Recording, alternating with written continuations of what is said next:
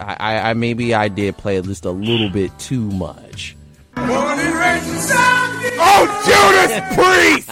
You won't hear us playing Judas Priest, but you will be hearing an entertaining sports show with myself, Frank, and David the Man of God Harris on WXUT's After Further Review, airing Saturdays 11 a.m. to 1 p.m. and throughout the week with our replay 6 a.m. to 8 a.m. on Toledo's only alternative and your on-campus radio station, 88.3 WXUT. Oh, Judas Priest!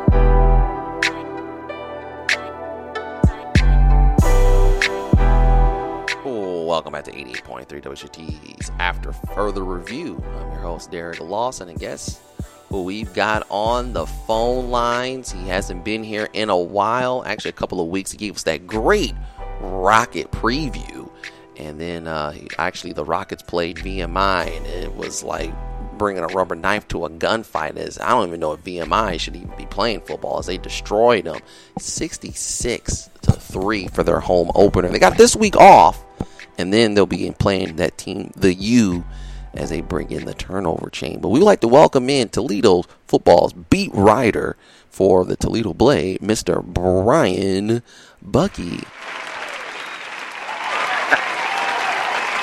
Welcome to the show, Brian, as we give you that WXUT After Further Review applause. Thanks for having me. No problem. Now we get right into the meat and potatoes of it.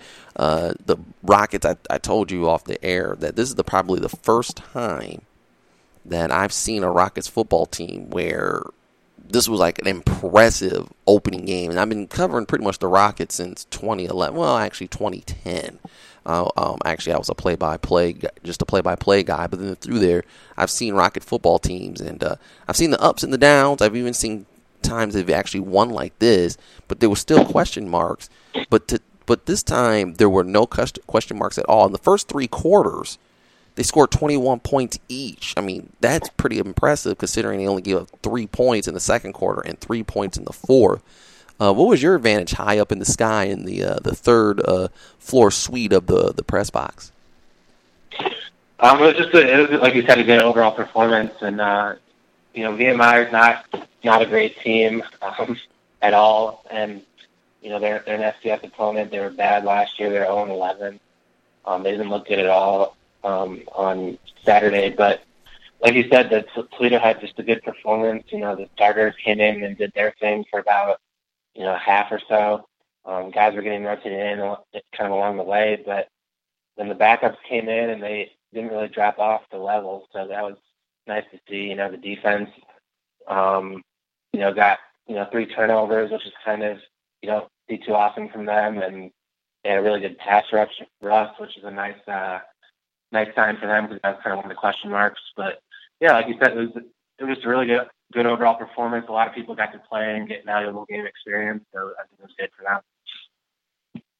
You said everybody got some good game experience, but it just looks like this year, could this be a better team than last year, even though they got a new starting quarterback at Mitchell Gudani, replacing Logan Woodside, which that's going to be a big shoulder responsibility for Mitchell to replace him. You don't have to be exactly like him, just be basically efficient. But the fact of the matter is that he looked awesome out there. Yeah, he looked great. I think he was maybe a little nervous through the game. I think he missed a throw or two early, but then he was locked in the rest of the way. He was getting, throwing nice balls to the receivers. Deontay Johnson did his thing with a little juke that kind of left the VMI defender going one way and he went the other, and he was gone. He hit John Bay Johnson on a long touchdown pass. He found Cody Thompson on a really nice rollout play, and he brings that dimension of his running ability. I think he only had 4 rushes for 20 yards, but you can really see how quick he is when he tucks the ball and runs. So that's kind of another added angle that we didn't really see with Logan Woodside. No, you didn't. you didn't want Logan Woodside running the football. I mean, pretty much when Logan's arm was best for him. I mean, I used to hold my breath when I would see Logan Woodside actually run with the ball, like just slide, or take the sack. That's how bad. Yeah. You're right. He had 4 yards, or 4 carries for 20 yards, and then talk about this though. He was 11 of 16 for 265 yards. Eli Peters came in the game, had 8 of 13 of 73 yards, so that's pretty good. Then have a solid backup. But here's the thing that really gets me is Brian Koback. He just came in and looked really impressive too. But they also got Art Tompkins, McCrimmon, and Seymour also in the backfield for him. I mean, it's like they're pretty much loaded in almost every skill position. Yeah, they even had Nicholas Sims came in and got some yardage. I think it was, I looked before, I think like 6 running backs had at least 20 yards in the game. So they're loaded again at that position. Ronnie Jones is a converted safety. He can come in, and McCrimmon scored a touchdown, and we all know what Shakif and Art can do. And then adding Koback is I think, a big lift because he was really good. He was finishing runs really well. He was bouncing off some tackles and just looked really physical and really, really good running the football. So I think that's something to watch, kind of how he develops over the course of the season. Yeah, and I think with him coming over from Kentucky and coming back being homegrown, that should really add to them. And then also the receivers. But this time, Cody Thompson, we got to talk about him. We're not really talking about him. That's sort of on the offensive side, but he's on special teams, and he has the shortest kickoff return ever, I believe, in NCAA football history. And the guy that got the real good clip is a former WXUT product, Zach Herrick, as he was filming on the field. Cody literally blocked and caught a punt at the same time and ran it in. Yeah, it was a pretty ridiculous play. He just bluffed it through the line, kind of untouched, and as the punter was kicking, he kind of took it right off his foot, basically, and it kind of ended up in his stomach right in the end zone. So they were pinned deep in their own territory. So it was a huge special teams play, and it was, I know Cody talked about it. It was nice just making that big play after the injury is from the first big play since returning from breaking his leg last season. So, yeah, the clip went viral on almost every, sports outlet. And, yeah, it was a video by Zach. I know the Toledo Blade photographer, Jeremy Wadsworth, got a really good shot of it, kind of with his arms outstretched and kind of the ball in his stomach. It was just a really cool play, and a lot of people caught it from a really cool angle, too. Yeah, it was actually the first score of the game, a 3-yard blocked punt, and basically punt/return. How did Jamison Vest look to you? He was fine. He had there was mostly extra points for him. I think they scored 9 touchdowns, so he had 9 extra points, and then he had a short field goal, I think, at the end, so he looked solid. He was pretty solid and reliable last year, too, so coming into his senior year, I think they have kind of a luxury. They can rely on their kicker for the most part. Yeah, and 24,000 people were there for the home opener. And that was actually pretty good considering I think Michigan was playing that night, and Ohio State had played earlier and had a rain delay, so it kind of pushed their game. And we know how it is with Michigan and Ohio State and Notre Dame, 3 local schools here. If they're playing, sometimes it kind of affects the attendance of the Rockets. But to get a solid 24,000 people on a good day there in the Glass Bowl, I think the Glass Bowl fits about 30,000. That actually was pretty good.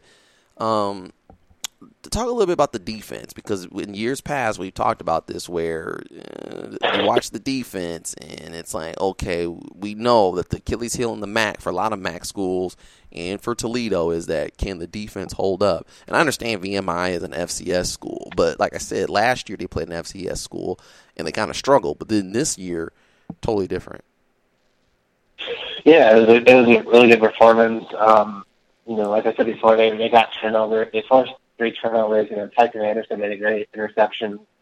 Kennard Holman caught an interception after it kind of chipped off a VMI guy trying to make a catch, and it kind of bounced his way. I think Jordan Fisher caused the fumble, and that was recovered by Cesar Skipper. So they're thrilled with those turnovers. They kind of lacked that turnover takeaway type thing last year. Really, they weren't great at taking the ball away from the opponent, so that was a good sign. The secondary is really experienced, and I thought they did a really good job in coverage for the most part, shutting down the passing game. And the rush defense is pretty good. The D-line played well. They have a little bit of depth at linebacker now that they might have. Even with, Jawan Woodley and Jack Lynch last year, they have a lot of depth at linebacker, I think, this year with Jordan Fisher moving over. They have Evander Kraft, who's a junior college transfer. So they have some options that they can rotate in at linebacker. I think that's kind of the case with defensive line and secondary as well. They're able to rotate a lot of guys in, which is a good sign. Yeah, and like I said, the defensive line looked pretty good. The offensive line, how did you think the offensive line looked to you? I thought they looked good. I mean, they protected Goudani when he was in there. I didn't see a ton of, huge running lanes for the running backs, but that could easily change pretty soon. I mean, I think the running backs did a good job of hitting the holes that were there, and I think they can maybe improve a little bit on the run blocking, but overall I think they were solid. And they're battling some injuries too, so they were able to piece together, a solid unit for this game. I gotta ask you, it was a really good game, but how was the food in the press box? It was good. I thought it was really good, actually. It was barbecue. So, okay. Pulled pork and... Oh, the old pulled pork on the first game. Usually they get the pulled pork later on in the in the year when it gets kind of cold outside. They gave the old pulled pork. But yes, I remember many of days basically up in the little booth up there. Yeah. I'm trying to think of anything else to ask you before we get into, the preview of the next game. They have a week off, which is kind of odd. I've seen sometimes, every team gets a week off, and I think it's only been, this is the second time, and I believe in a 5-year span, that the Rockets got an early week off. I think at the same time of Labor Day weekend where they played a game, got a week off, and they had to come back at it. And then, they go through the grind through the week. But, that's just how the schedule fell into it. But now they play the number 22. Well, right now, next week it could be totally different. They play the Miami Hurricanes. They're going to be bringing in the turnover chain in the Glass Bowl. But first, I think they play Savannah State is who they play. And that'll be at 6 o'clock. But they played LSU at AT&T Stadium. And they didn't look too good against them as they lost 33-17. And last year, the Rockets actually played Miami pretty good for 3.5 quarters, but then the heat and humidity of down there in Coral Gables basically kind of wore on them. Not to mention Miami that year has some good talent, but also I believe Miami in their last 4 games is 0-4 too. So they're kind of somewhat on a losing streak now. I'm not Nostradamus, and neither are you, and we don't have a crystal ball while we do this broadcast, but we're going to take a high guess that they're probably going to snap that losing streak and beat Savannah State and then just come in here at Toledo at noon. Yeah, I guess they get to take their frustrations from that, LSU game. They get to take those out on Savannah State. Then get to head here for, noon game next Saturday with what should be a really good crowd. So that's it's a dangerous game really for any big, Power 5 school to come here to Toledo. This kind of stands out, especially just because of, like you said, they looked a little shaky against LSU. I know LSU is a pretty good team, and they could actually end up being a very good team. We don't know. So, but I think this is a big opportunity for Toledo, who looked very good in their first game. But this will be at a level that's probably 10 to 20 times as tough as the challenge they had in week 1. So it'll be a whole different ball game on next Saturday, and they'll have to, raise their game to another level that they didn't have to show, obviously, in their opener. Yeah, and LSU at the time was number 25, and Miami was number 8. It's kind of crazy because while we're taping this, the actual replay of that game is going on, and it's in the second quarter, and LSU was beating them 20-3. I think Miami got a lot of their points toward the end of the game when it was really much out of hand. Not to mention, too, Joe Burrow, the former Ohio State quarterback, had transferred to LSU, and he looked okay. So Mitchell Goudani looked a little bit better, but once again, it was VMI. But I will say this. I mean, even though they were an FCS school, you still, by going by the eye test, you think really Toledo could possibly actually compete against this team? Yeah, I think I have to feel good about their chances for sure. It's tough to kind of forecast. I'd have to look into Miami a little more, this week leading up to the game. But they're like LSU could be one of the top. Like they have one thing that LSU was always missing was that quarterback, and they seem to have found a decent option now with Joe Burrow. So this could be a team that ends up being a top 10 team by the end of the season. So I don't know if we can take too much away from a week one, loss to a potentially top 10 team. So this Miami team is still full of athletes. Their defense is really fast, really athletic, really tough. So it'll present a whole new challenge for Toledo. Yeah, and actually, Rozier just threw another interception here towards the end of the second quarter. So LSU, pretty much going into half, was up 27-3, and they ended up winning 33-17. So that tells you it was a tale of two halves. But at the same time, though, Miami, I watched this game. Miami looked bad.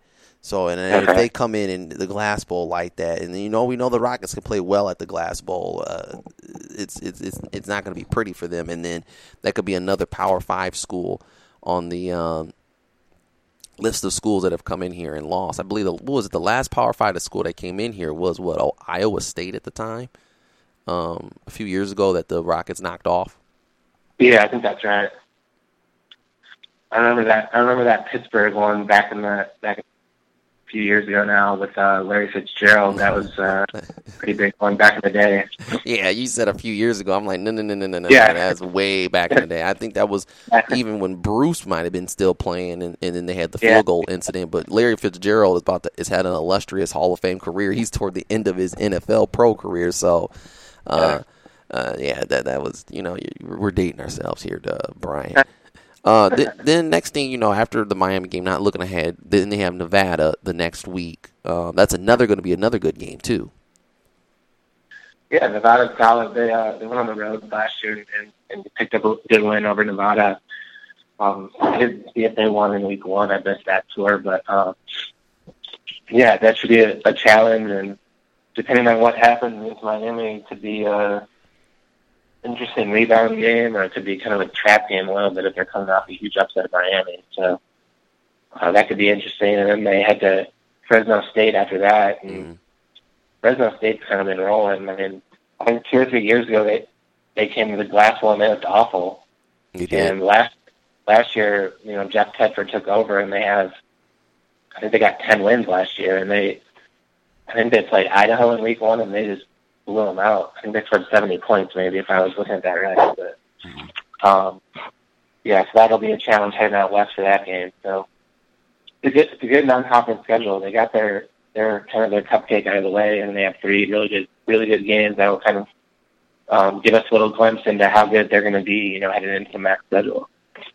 You call them basically the cupcake. I like how you call VMI that. But yeah, and there was a couple of VMI fans out there. But like I said, I thought that maybe I kind of underestimated the Rockets and overestimated VMI. I thought it'd be a little bit of a contest. I knew the Rockets would possibly win, but that's basically here and there. But like I said, impressive victory by our Rockets, 66-3. You also can check them out on WXUT.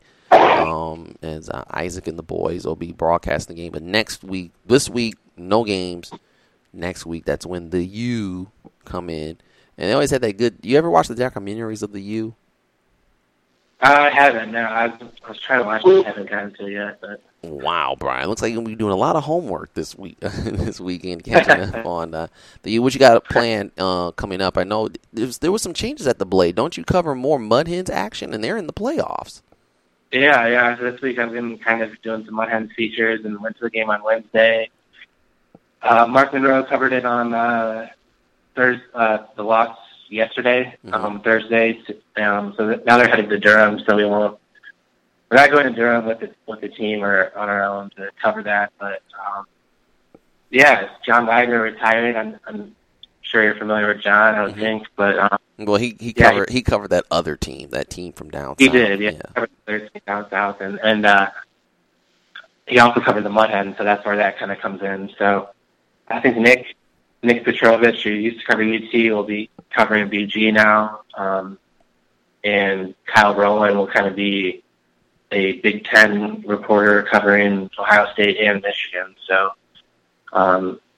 we're a little kind of short-staffed on the college beats right now, but we're kind of making it work.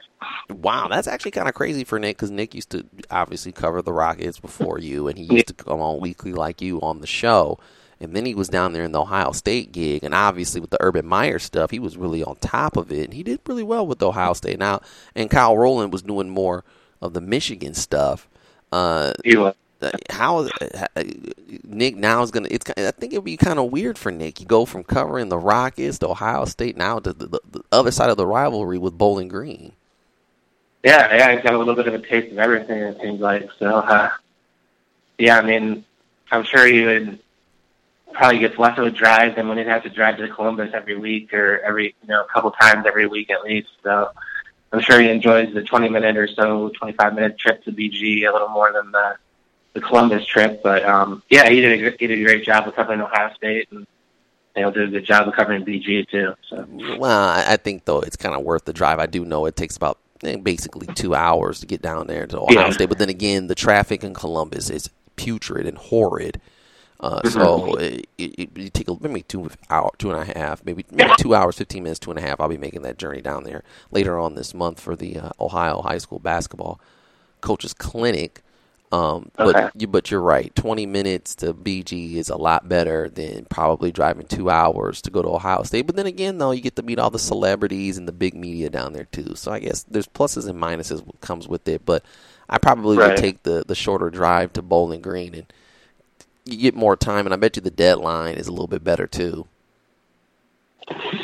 Yeah, that's for sure. Yeah, I mean, Ohio State plays a night game, so almost every big game they play in, so it's one of those afternoon games. He'll have to get used to action again, get the midweek games. I'm sure he'll enjoy that. But, speaking of which, I don't know if you heard, they did the Maction for exposure for the MAC.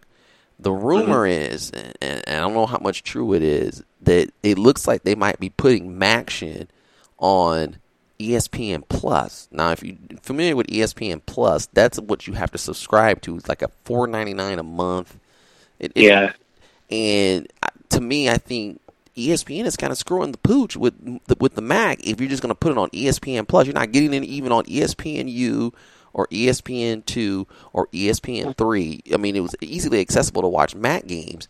Now you're going to put these games on that are really no fans really go to anyway on the exclusive content. And really, let's be honest, how many people are going to pay a little bit of extra money to see some action? I mean, mostly the people that only went to the school and maybe a little bit in the small radius, but I don't think it really garners that much to pay a little extra money to see your MAC. I mean, I'm a Toledo fan and I would love to see Toledo play, but if I don't have the funds to pay a little bit extra money to get the extra ESPN Plus, I'm not going to watch the game.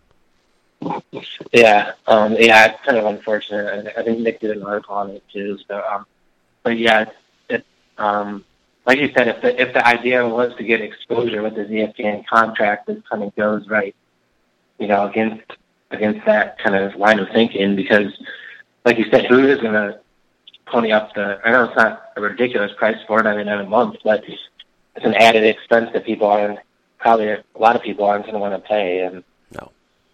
I know you see that with the news all the time, newspapers going behind a paywall, and it's kind of mixed as to if people, if that really works out with people actually, paying for content. So it used to be great when it was on ESPN3, you just go on your computer, pull it up. I know for Toledo basketball, that was huge because almost every game was on ESPN3. Mm-hmm. When they're on the road out, in some tournament or way out somewhere, you could pull it up on the computer and watch the game, which was really nice. But, I might have to splurge for ESPN Plus now to cover these games. Yeah, I just can't. I mean, especially that's the reason why people are pulling the plug on cable, because it's always like this added fee, or if you want this, you got to pay an extra fee, and it's just like, what's up with all the fees? I just want to watch the content. Right. So yeah, that's the crazy part about it. But once again, Brian, It's been a long morning, a long morning of morning workouts and stuff. As most people, I don't know if most people, I told you, but most people do know now that I'm the JV head basketball coach over at Maumee High School. So, Okay. we were supposed to talk last week, but we ended up, as I give a little applause for myself. We were supposed to talk last week. I got too busy and I hit you up late. We wanted to do a quick preview of VMI. We didn't get to do that, but then in the long run, it looked better because really VMI looked like a CYO football team. So, it wasn't really worth it. But like I said, it's been a really long morning. But Brian, I'm glad that you called in and you're always giving us great content on our show. All right, yeah. Thanks a lot for having me. Congrats on coaching those over at Maumee. That sounds pretty cool. Oh, thanks. It's a new challenge, but actually fun challenge.